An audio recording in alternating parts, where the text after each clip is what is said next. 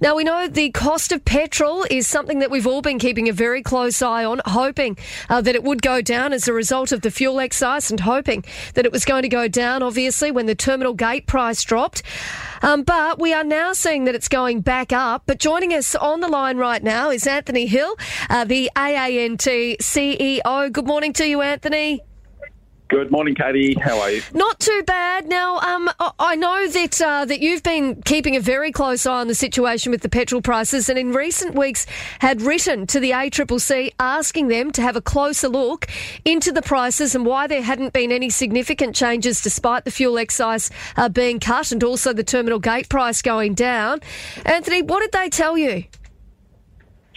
What they told me, Katie, was that they do monitor, obviously, fuel right across the country, all capital cities and over 190 regional locations. And obviously, they've been having a close look at in the NT market, and data available to them at the time following the announcement of the Australian government to reduce the excise, showed that the Darwin had decreased by about 25 cents per litre, and daily average diesel prices had decreased by around 29 cents per litre between 29th of March and the 3rd of May. So that's one thing. I mean, that to me, that was an expectation based on the fuel excise. That's what was put in place. But what we actually saw at the time was the drop in oil price and also the drop in, therefore, terminal gate price.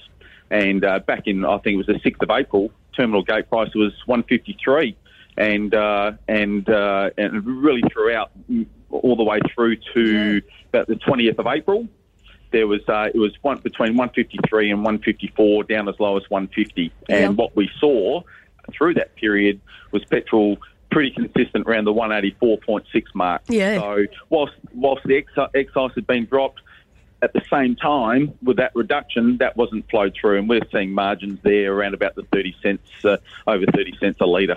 Yeah, this is the thing, and now, of course, those terminal gate prices have gone back up. You know, even in for your unleaded today, it's at $1.77 at the terminal gate. For your diesel, it's at $1.93, so they're quite high. But I guess that's been the concern for so many Territorians, is that when those terminal gate prices go down, we don't see the prices go down very quickly at all. When they go up, it seems as though the cost goes up immediately at the Bowser or very soon after. That's right, and that's exactly what we witnessed in April. Throughout April, we're keeping a very close eye on that, which caused me to write to the ACCC. They've really acknowledged that they need to look at it over a longer period, not just short term.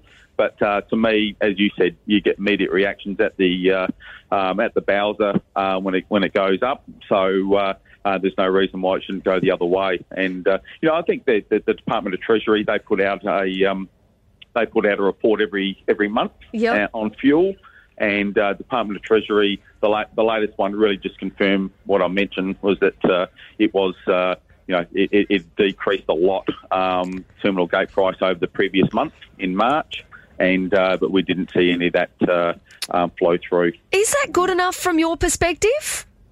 No, it's not. No, I don't. I certainly don't want to rest here with the ACCC, because it's to me it is about the margins. I mean, what they've quoted here really was an expectation of what should have happened anyway. Through the excise drop. But as I said, our data, which we have years worth, shows that margins traditionally have been that 7 to 10 cents, and we've been over the 30s, and it's so not good enough. And I want to respond to this the response I got from the ACCC as well, just pointing that out, that how can you have margins around 7 to 10 cents for so long and then all of a sudden jump up to 30 and that be acceptable? So, Anthony, where to from here for Territorians? Because I think a lot of us are just sort of feeling like, we don't really know what to do, because it seems as though the petrol companies can do what they want and kind of get away with it.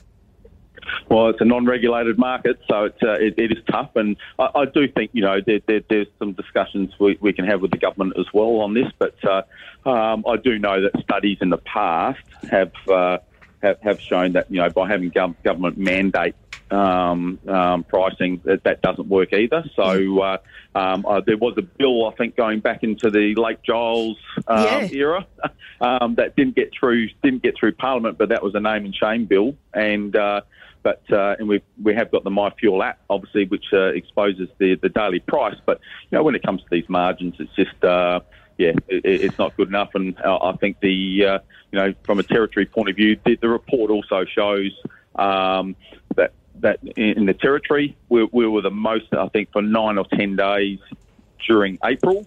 Darwin was the most expensive nationally, and close by next to Hobart. We are going to have to wrap up. I'm running short on time, but I want to ask you very quickly. So is there, you've touched on there that there is something that the government can do. Is that a path that you're going to go down?